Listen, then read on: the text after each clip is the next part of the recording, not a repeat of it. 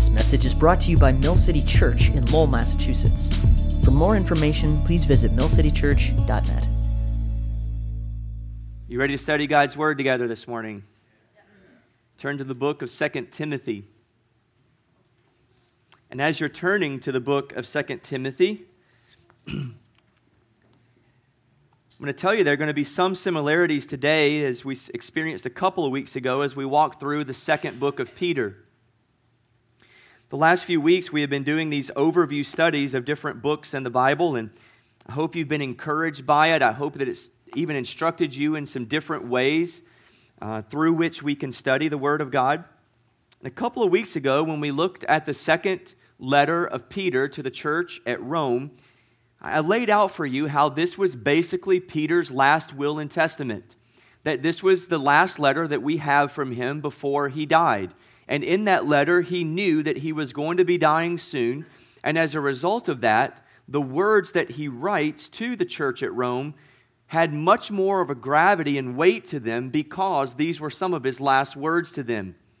Much the same way the book of 2 Timothy is for the Apostle Paul.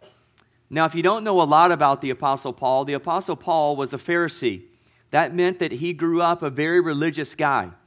He was very well trained. He knew the Old Testament scriptures backwards and forwards. This guy knew all the religious customs, all the rituals of the day, but he missed the most important thing, which was the truth about Jesus Christ. This guy was so zealous for his religious beliefs and thought that he was doing the right thing that he even put Christians to death, killed Christians, stood over them as they died, and thought that he was doing a service to God. But God, on the Damascus Road, encountered Paul personally, and he changed his life personally and very radically.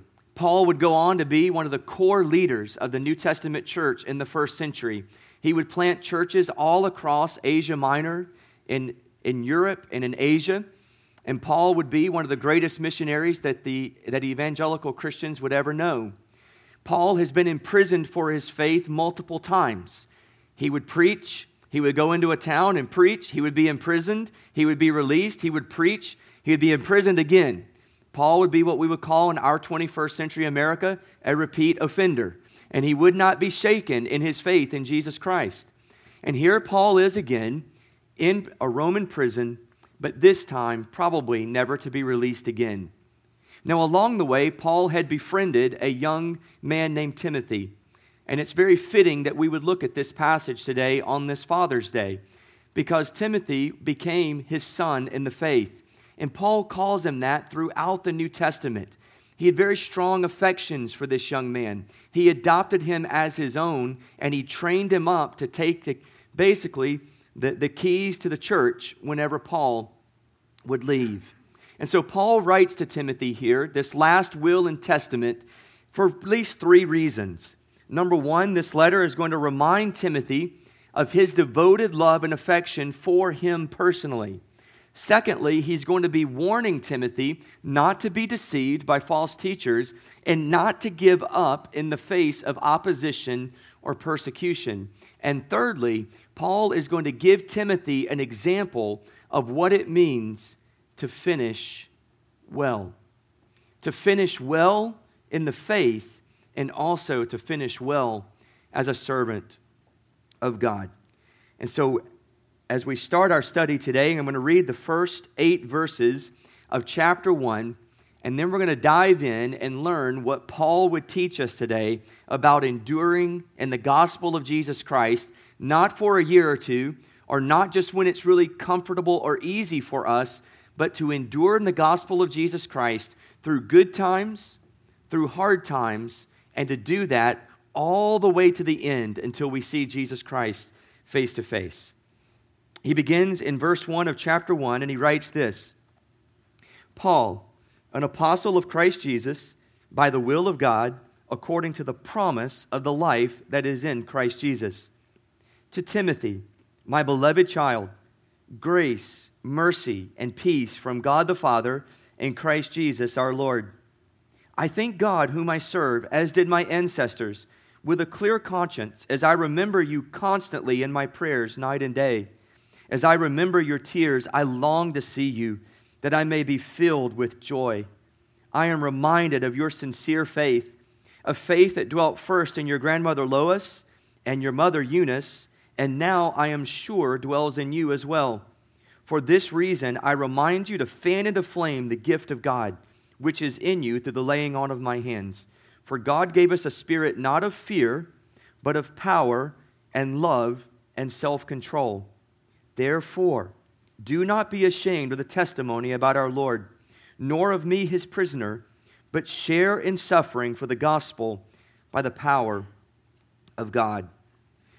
So this morning, we're going to do a big picture helicopter overview of this short New Testament letter, 2 Timothy.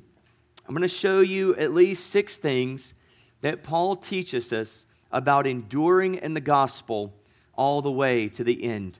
And here's the first thing that we're going to learn from his example and his writing. The road of discipleship will be difficult. The road of discipleship will be difficult.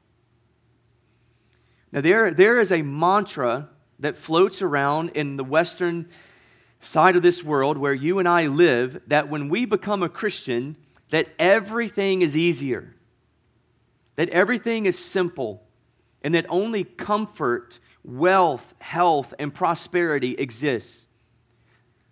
If you espouse that kind of faith, you must have a different New Testament than I possess. Because it's simply not what the New Testament writers write. Instead, they write that our faith in Jesus Christ, the road is going to be difficult. And oftentimes, when we become Christians, things don't get easier for us. Sometimes it actually gets more difficult. And Paul writes about this here. I'm going to go through here very quickly, but I want to show you all the places that Paul talks about suffering for the gospel, suffering because he was a Christ follower. Beginning in verse 8 of chapter 1, he says, share in suffering for the gospel.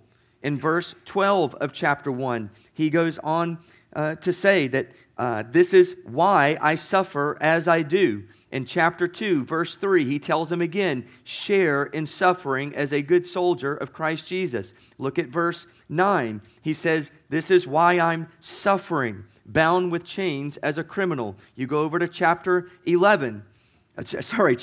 3, verse 11. He says, my persecutions and sufferings that happened to me at Antioch, at Iconium, and at Lystra, which persecutions I endured. And if you go back and read the book of Acts, you can read accounted these sufferings and how Paul was imprisoned for the gospel, how he was beaten for the gospel. Paul suffered for Jesus Christ. Chapter 4, verse 5, he says, as for you, always be sober-minded, endure suffering. And then you go down to verse 14. It gets very personal for Paul, because it wasn't just that he experienced suffering at the hands of authorities. He also experienced suffering from the lives and the words of very close companions along the way. He says in verse 14, Alexander the coppersmith did me great harm, and the Lord will repay him according to his deeds. He talks about others in this letter of those who had deserted him and walked away from him and shamed him because of his sufferings in Jesus Christ. Paul tells us in this letter that the road of discipleship will be difficult. D.A. Carson, the great New Testament theologian, says this, Paul is clear that the cost of discipleship may be great. He speaks of suffering, both his own and that of other believers. He leaves Timothy in no doubt that while our salvation is a free gift from God, it is also demanding. In living out its implications, the believer is going to run into difficulties and will find that the God who sent his Son to die on the cross is always served at cost. Actually, chapter 3, verse 12 sums up the more than 10 times in this letter that Paul talks about suffering as a Christian. He says, indeed, all who desire to live a godly life in Christ Jesus will be persecuted. This is actually fulfilling what Jesus told his disciples themselves before he went away. that we would experience hardship, we would experience suffering, and we would experience opposition because of our faith in the gospel. Now, we don't always experience this at the same level in the United States of America, and a lot of that we should be thankful for the most part, but we should not assume that because Christians in America have experienced protection in a lot of ways and not experienced such harsh opposition for our faith, that somehow that this is what is normal. Like, we do ourselves a huge disservice when we think that. When you look through the annals of church history, you go all the way back to the first century, many of these first century apostles would actually die for their faith, just like Jesus was put to death. You get to the second century, those disciples of the apostles, they would experience opposition. I think about the early church father Polycarp, who was taken to his death and burned at the stake in the middle of a Roman arena. And he went to his grave and went to the stake singing in praise of Jesus Christ. I think about coming all the way to the 20th century, martyrs like Jim Elliot and Nate Saint, who were killed by an Ecuadorian tribe for the sake of proclaiming the gospel of Jesus Christ. They were there to share the gospel, and the tribe killed them as a result. I think about even a very personal example for me. I remember being in East Asia a couple of years ago and meeting my sister Monica, who was a devout follower of Jesus, who was the only follower of Jesus in her entire family. And she talked about how her family had disowned her in so many different ways and wanted nothing to do with her anymore because she had placed faith in Yahweh of the Bible. And I think about some of you. You may not face a stake today and the flames of fire. You may not face a firing squad, or you may not face a gun to your head because of your faith. But I think about many of you who you've experienced opposition from your mom and dad. You've experienced a little bit of chastisement from brothers or sisters or roommates or friends. And I want you to know this morning that Paul teaches us here that that's normal. And not only is it normal, we should expect it as Christians. And though we may not have experienced at the same level as many in other parts of the world or throughout history have experienced, one day we might. And when we do, don't be surprised by that, but recognize that the New Testament writers talk about this frequently. So Paul tells us, in trying to endure for the sake of the gospel, this is going to be difficult. The road's going to be hard, and so don't expect comfort and ease. A second truth that we learn is that even in the midst of that, God will supply everything you need to persevere. If you're going to persevere all the way to the end, Paul's going to make it very clear to us in this letter that it's not going to be because we somehow mustered up enough courage and perseverance and we're somehow better than those who didn't. No, what he's going to make clear is that if we're going to make it all the way to the end, it's something that God is going to do inside of us and through us, because he's going to give us a lot of resources through which to persevere. And I'm going to show you some of these very quickly. I'm going to give you 6 things, at least in this letter, that Paul tells us that God gives us to help us persevere all the way to the end. Number 1, he gives us his gospel. He gives us his gospel. You see this when you go to verse 8 in chapter 1. He says, "Don't be ashamed of the testimony about our Lord, nor of me his prisoner, but share in suffering for the gospel by the power of God, who saved us and called us to a holy calling, not because of our works, but because of his own purpose and grace." This is the gospel of Jesus Christ. What Paul is telling us is that same gospel we believe to become a Christian is the same gospel for which we suffer as a Christian, and the same gospel that's going to empower us in the midst of that suffering as a Christian. He gives us his gospel. Number 2, he gives us his grace. You look at chapter 2, verse 1. He tells Timothy, "You then, my child, be strengthened by the grace that is in Christ Jesus." That word grace is that undeserved merit, that undeserved gift, that undeserved empowerment that God gives. And what Paul's telling us here is that grace is not just something we're saved by, it's also something we are strengthened by all the days of our lives. He gives us His grace. Number 3, He gives us His power. He gives us His power. In chapter 1, verse 7, He says, "For God gave us a spirit not of fear, but of power and love and self-control." When you face hardship and you face opposition for being a Christian, it is very tempting that in those moments that you would cower back in fear and you would placate, that you would waver, that you would go silent. But Paul says that the gospel that God has given to you, that the gospel by which God has saved you, that same gospel, God did not give you a spirit of fear and timidity and cowering in the middle of that. Instead, the Spirit who lives inside of you is a spirit of power. So He gives us His power to face these things. Number 4, He gives us His Spirit. He gives us His Spirit. Chapter 1, verse 14. "By the Holy Spirit who dwells within us, guard the good deposit entrusted to you." This is huge. Do you see what He's saying here? He doesn't say endure all the way to the end and guard the gospel in you by the power that you just have on your own, as if you're going to go down to a spiritual gym on a daily basis and just strengthen your own power. No, He says be strengthened by the grace of God, right, in chapter 2. And then He says guard this gospel by what? The Holy Spirit who dwells inside of you.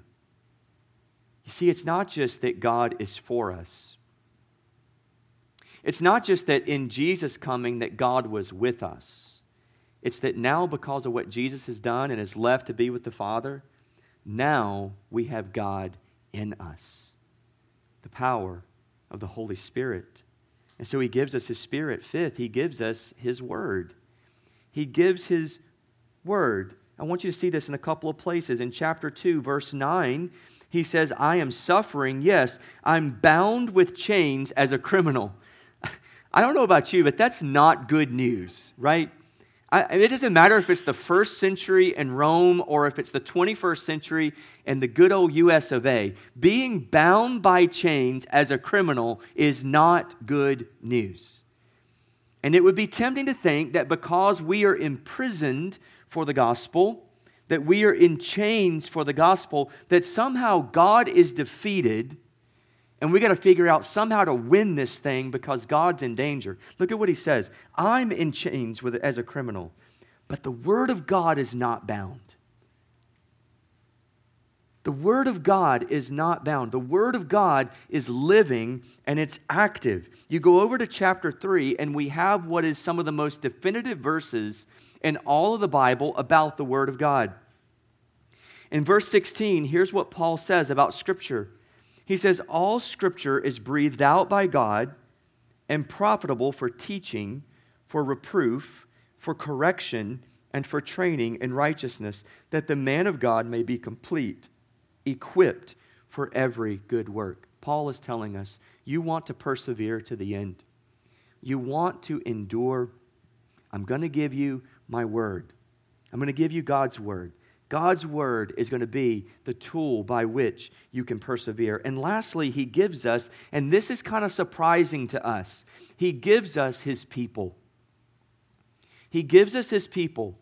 Now, you guys hear me talk all the time about how radically individualistic we are in the United States of America. And the reason I do that is because it's important for us to constantly contrast what we experience and know as normal here and judge that against what God says is normal in His Word. We don't have an individualistic faith. God saves us in a very personal manner.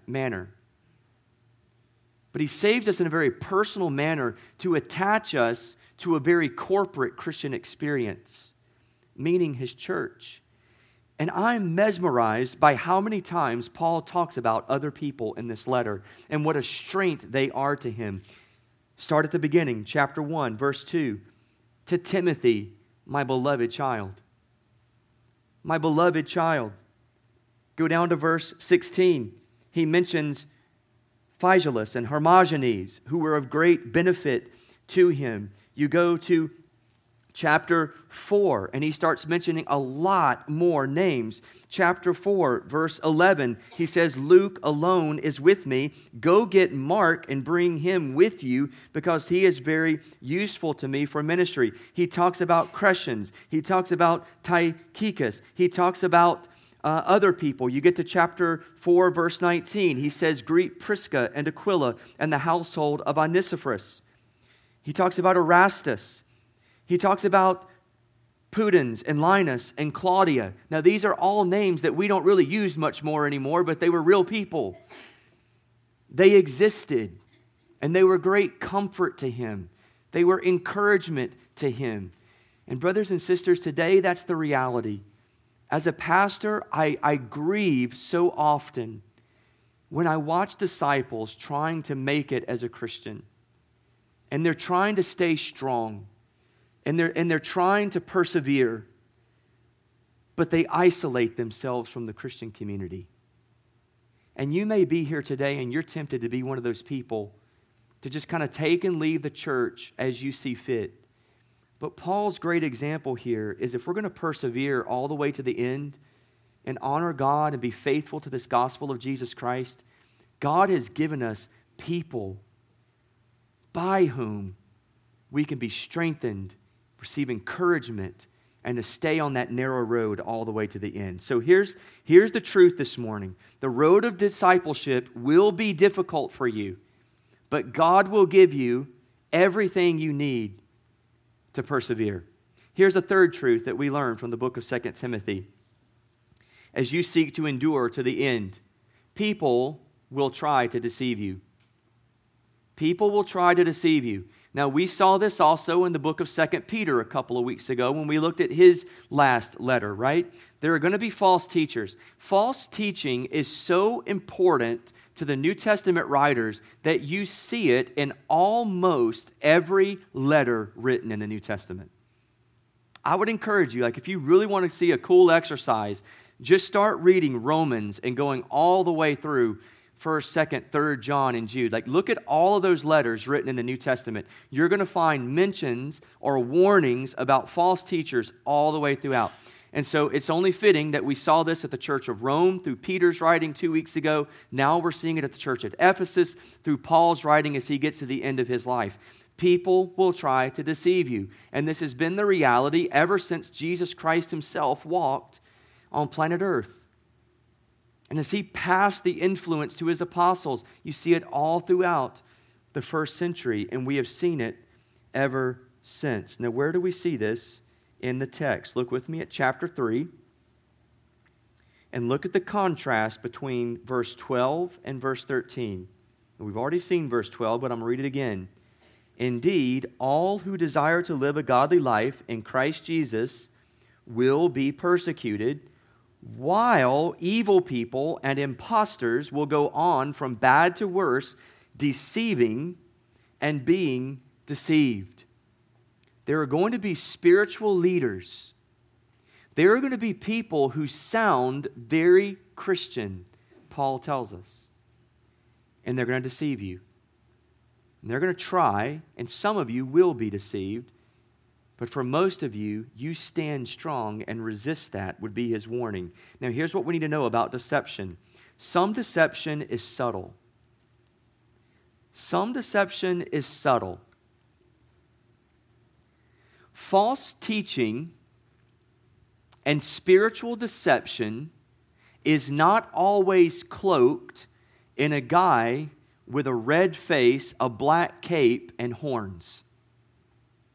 Some of it is very subtle. Look with me at chapter 2, at verse 14. He says to Timothy, remind them of these things and charge them before God not to quarrel about words, which does no good, but only ruins the hearers. Do your best to present yourself to God as one approved, a worker who has no need to be ashamed, rightly handling the word of truth. But avoid irreverent babble, for it will lead people into more and more ungodliness, and their talk will spread like gangrene. Among them are Hymenaeus and Philetus, who have swerved from the truth, saying that the resurrection has already happened. They are upsetting the faith of some. But God's firm foundation stands, bearing this seal. The Lord knows those who are his, and let everyone who names the name of the Lord depart from iniquity. Do you see what was going on in Ephesus? There were guys in the church who were arguing about theological matters. And they were going around and they were telling the brothers and the sisters that the resurrection of Jesus Christ at the end, meaning that our resurrection had already taken place.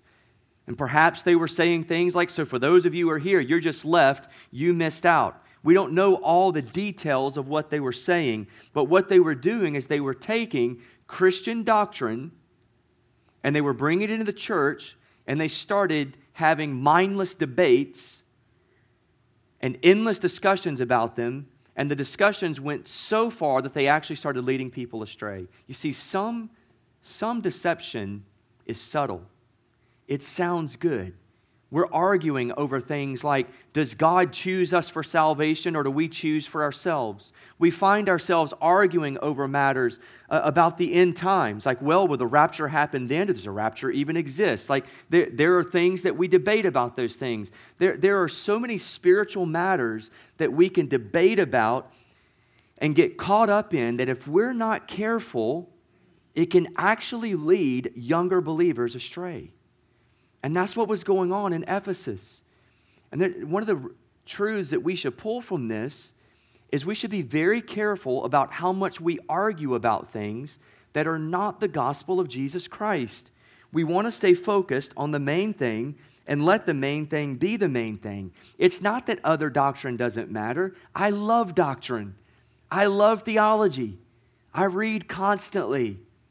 But I always want to be careful that my theological debates and my theological arguments are not going to weigh down young believers and actually lead them astray because it's something that either A, they're not ready for, or B, I'm just making a much lesser thing the ultimate thing. So some deception is subtle. Some deception also is obvious. And we see that in 2 Timothy as well. You get down to chapter 4 and you look at verse 3. He says, "For the time is coming when people will not endure sound teaching, but having itching ears, they will accumulate for themselves teachers to suit their own passions, and will turn away from listening to the truth and wander off into myths." Brothers and sisters, we see this going on all around us today.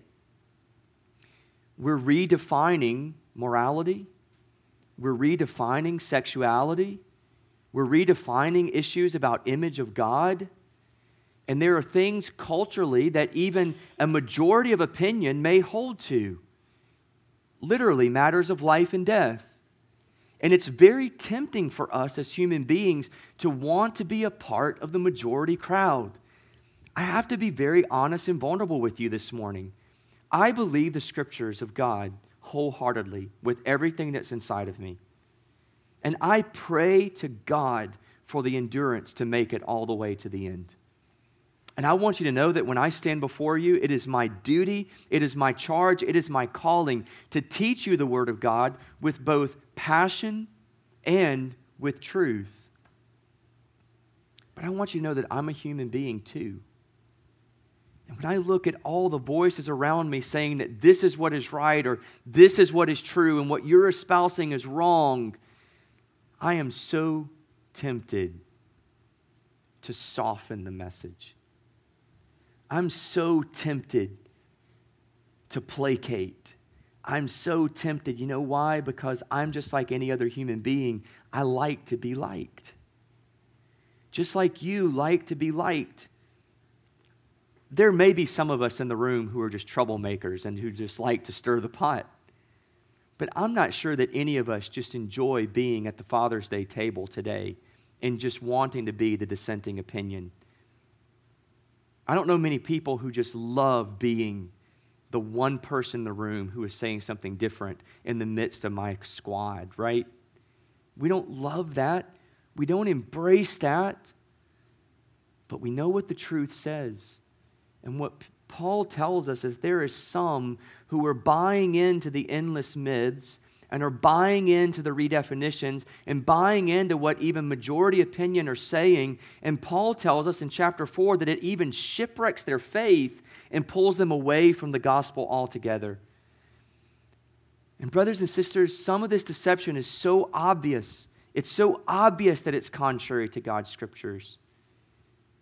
But we need to be alerted to that just as much as we are to the subtleties. But here's the reality. Whether it is subtle deception, whether it is obvious deception, all deception is dangerous. All deception is dangerous. Now, that's not what culture would teach you today. Culture would just tell you that, look, this is just a matter of opinions. This is just about being diverse.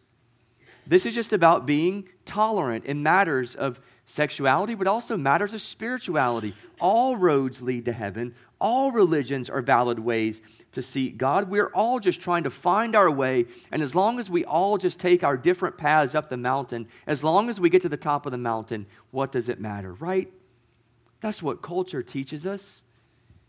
But Paul would tell us that this deception and these distortions are very dangerous. I'm going to show you 3 verses here. Chapter 2, verse 14. He says that these things do no good, but only ruins the hearers. That is strong language. It says that it ruins the hearers. If you go to verse 16 of chapter 2, he goes on to talk about the irreverent babble, saying that it will lead people into more and more ungodliness. And then when you look at verse 23 of chapter 2, he says this, have nothing to do with foolish, ignorant controversies. You know that they breed quarrels. And God has not called us to breed arguments or quarrels, but to be peacemakers and to be self-controlled. So heed the warning this morning, brothers and sisters. People will try to deceive you along this road to discipleship. Make sure that you heed those warnings and recognize the danger of deception. Number 4, so since people will try to deceive you, stay faithful to God's word. Stay faithful to God's word. I recognize in the 21st century, among a very educated people, among a very enlightened people, among a very globally minded people, that it seems on the surface that what the Bible teaches us is simply archaic and antiquated. And as a society, haven't we progressed from the oppressive teachings from documents that are hundreds and even thousands of years old? From a human standpoint, on the surface level, that seems legitimate. I get it. I get why you would say that. I get where that would come from. But here's what the argument misses. The argument misses the fact that you and I are not God. The argument misses the fact that if we're going to operate in that way, what we're basically saying that human beings are the masters of their own destiny. And that moral truth and standards of living are defined by whatever the majority opinion is by that particular culture in that particular time.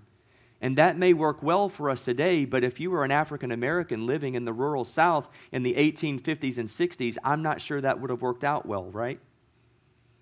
Because we recognize what happens when human beings are just left to define things as they want by majority of opinion. It hurts a lot of people. And we're still seeing the after effects of that more than 150 years later. You see, what it misses is unless there is an objective standard for what right and wrong is, an objective standard for what human behavior is, we are left at a whim in any given moment, in any time of history, to define it for ourselves. And humans throughout the centuries have proven very unreliable sources to define it for ourselves. And so what Paul tells us is that in the midst of the deception, in the midst of what humans may say, stay faithful to God's word, regardless of the century and regardless of the hemisphere. Look at where he tells us this. Look at the contrast. If you go to chapter 2, look at the contrast now between verse 14 and verse 15. He says, verse 13 and verse 14. He says, while evil people and impostors will go on from bad to worse, deceiving and being deceived. But as for you, Timothy, continue in what you have learned and firmly believed, knowing from whom you learned it, and how from childhood you have been acquainted with the sacred writings, which are able to make you wise for salvation through faith in Christ Jesus. Now, it's not exactly the same, but I want you to recognize that when Paul was writing this to Timothy, the sacred writings would have been the Old Testament. And do you know that there would have been about as much time between the writing of the Old Testament as Paul's writing to Timothy in the New Testament as it is from the New Testament days to us today. Now, not exactly. There's a little bit more distance between the New Testament and us than some of the books from the Old Testament to Timothy, but here's the big picture. It would have been hundreds of years of writing. It would have been written hundreds of years ago.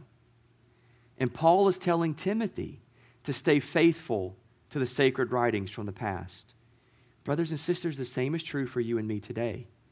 We are to be faithful to the sacred writings from hundreds of years ago, even 2 millennia ago, because it's God's word and we're to be faithful to it. You go on down and you look at verse 2 of chapter 4, and he says, preach the word. Be ready in season and out of season to reprove, rebuke, exhort with complete patience and teaching. Here it is. Some people are going to deceive you, but you stay faithful to God's word. That's our command. That's our command.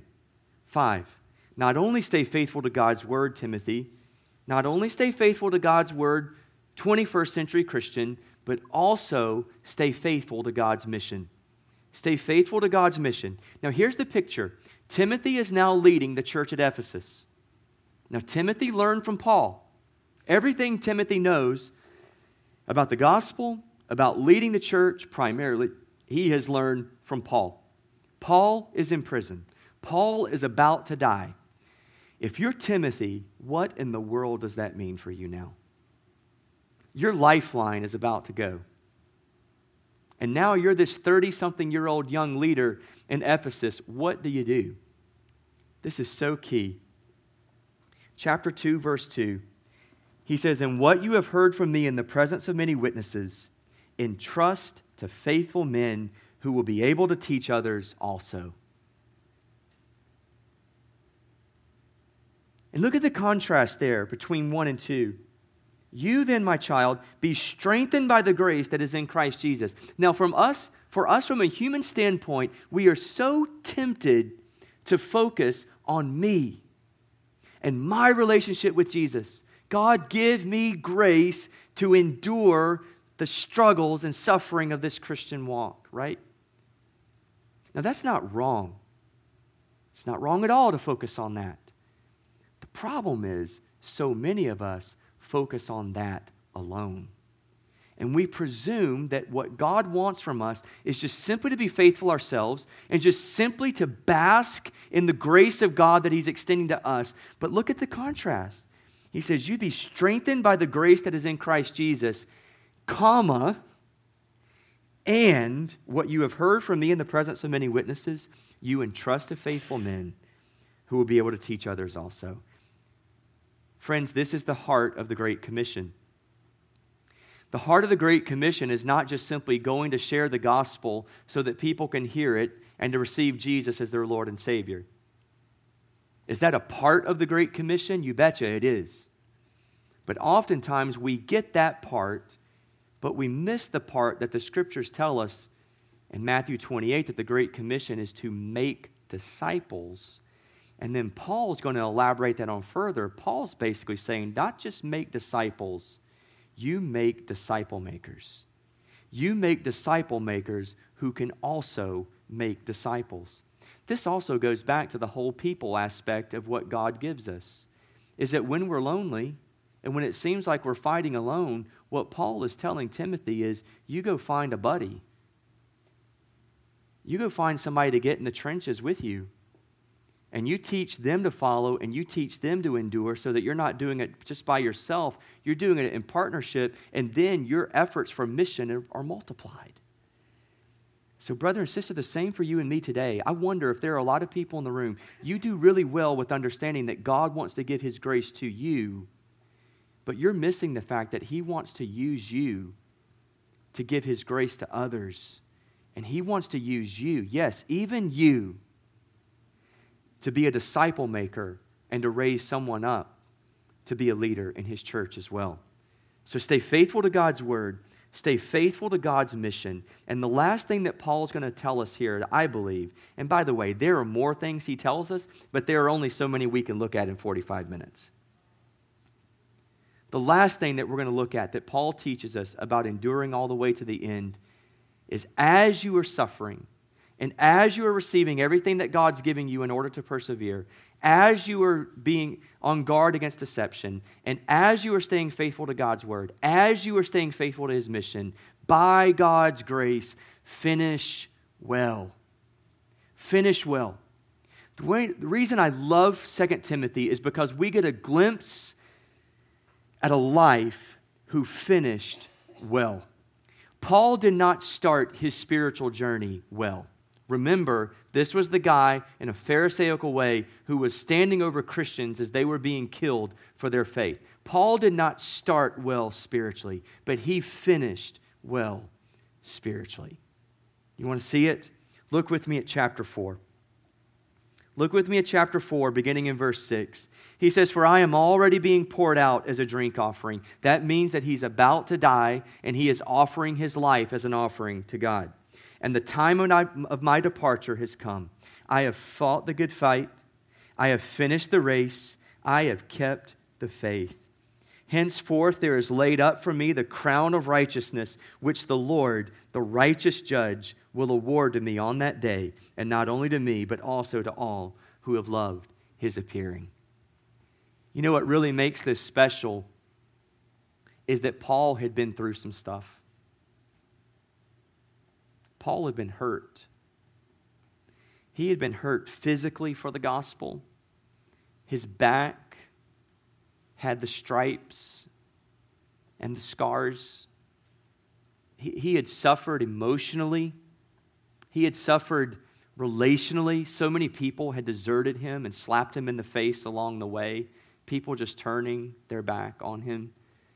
And here he is yet again in a prison for this gospel that he surrendered his life to. But yet this death and this departure is so hope-filled.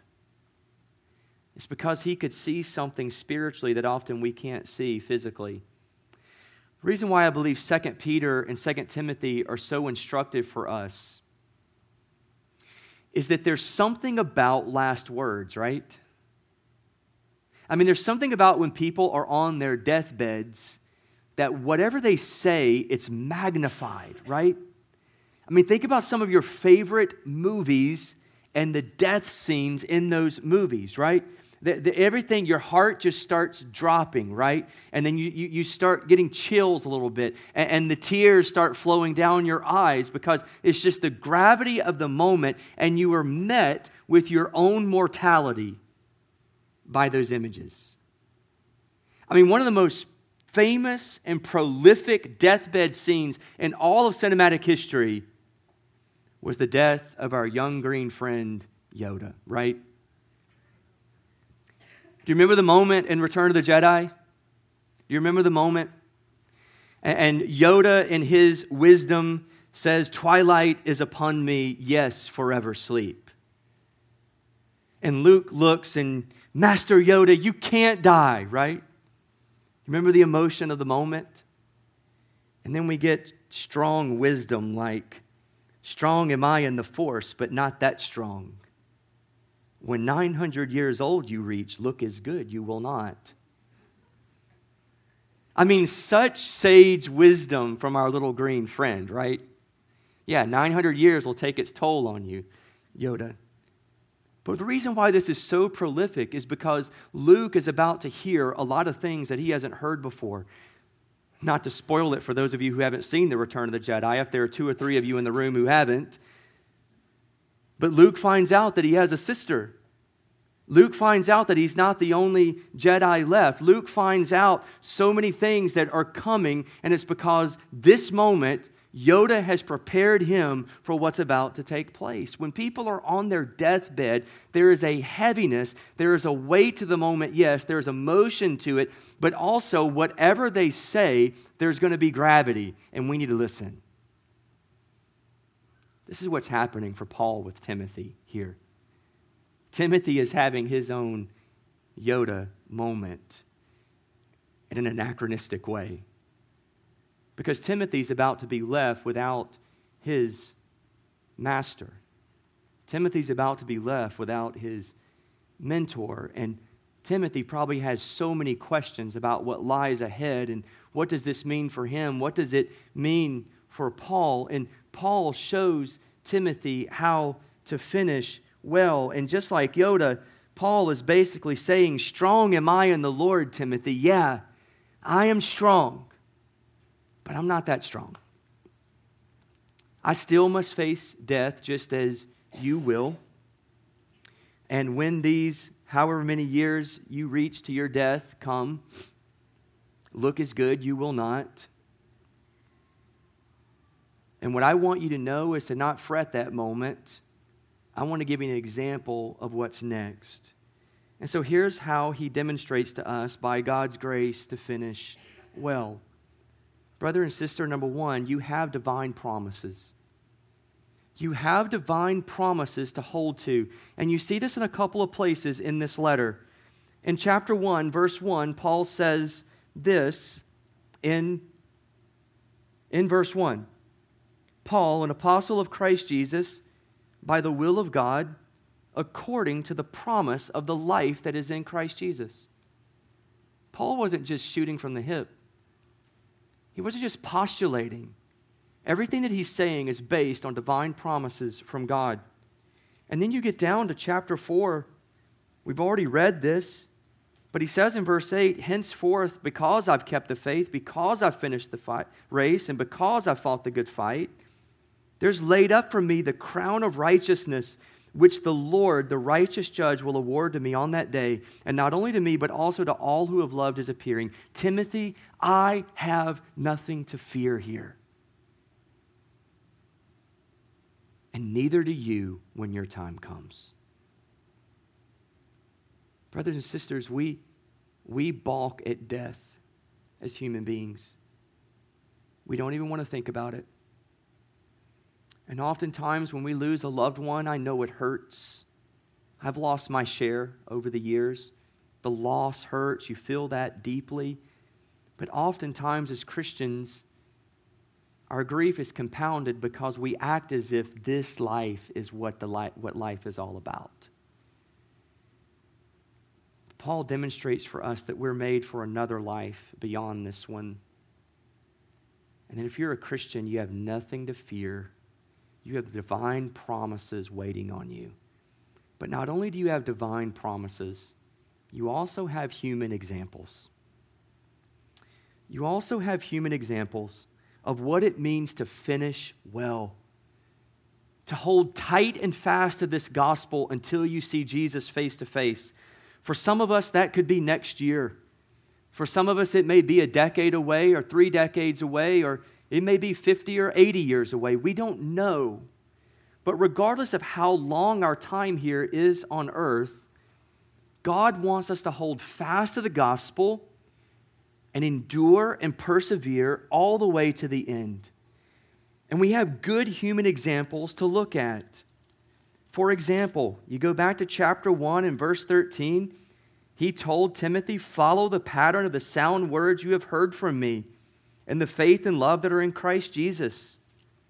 You look at chapter 3, verse 10. He says again, you, however, have followed my teaching, my conduct, my aim in life, my faith, my patience, my love, my steadfastness, and my persecutions and sufferings. In chapter 4, verses 6 and 8, you see his example of fighting the good fight and running the race. But we also see examples that are less than good. We also see bad examples of not finishing well in this text. For example, in chapter 1, verse 15, you were aware that all who are in Asia turned away from me. You see that? An entire church just turned away, among whom are Phygelus and Hermogenes. You look at chapter 2, verse 17. We've already talked about Hymenaeus and Philetus and their deception in pulling people away. Chapter 4, verse 10. Verse 10. Demas, in love with this present world, has deserted me. So what we see is we see human examples of those who have not finished well and also those who have finished well. And so here's my encouragement to us this morning. Look at those good examples and follow them and emulate them. And look at the bad examples and allow their lives to serve as a warning to you.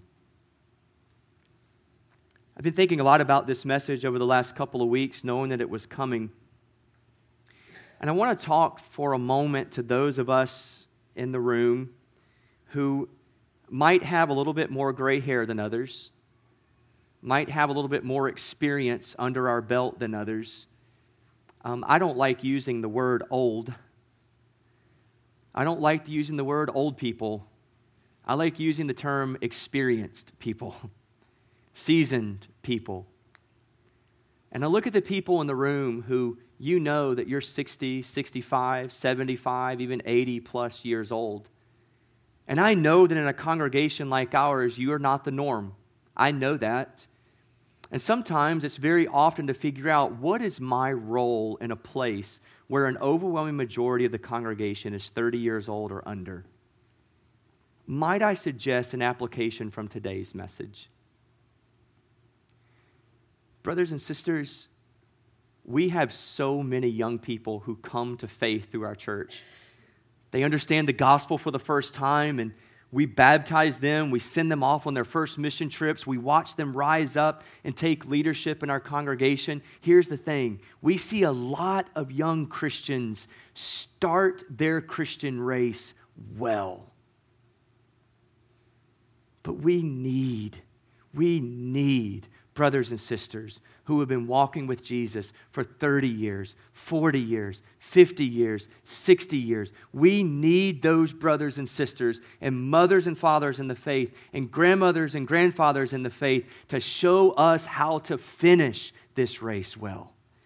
And so when you read the Bible, read it not just for the sake of you, but read it for the sake of those who are watching you.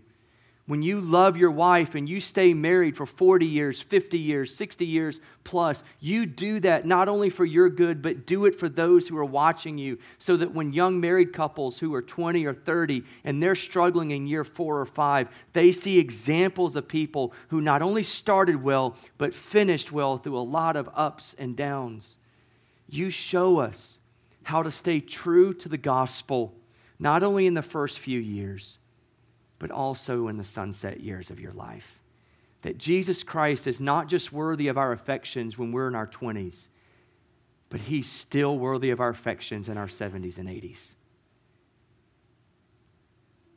And then for those in a room who are younger, look to those examples and make it your resolute goal today to persevere to the end and finish well. Father, thank you for the beauty of the day. Thank you for the beauty of what this day represents for so many men in the room as fathers and grandfathers. And Father, thank you for earthly men like Paul who give us an example of what it means to finish well no matter how we started. And I pray for those in the room who have not started spiritually well in their lives. And they have a lot of regrets, a lot of things they wish they could take back. I pray today that through the power of the gospel that they would know that no matter what they've done in the past or how they've started, that by your grace and empowerment, they can finish well through repentance and faith. And Father, for those in the room who have more years behind them than they have ahead of them, I pray that they would see Paul as a great example. And that if they're tempted to give up and they're tempted to fall back and just wait this out until you see them face to face, I pray that today that they would be empowered to be faithful, to be obedient, and to be faithful and obedient, not only for themselves, but also for those of us who are watching. And I pray that you would give all of us the grace in the room to finish well. We pray these things in the name of Jesus. Amen.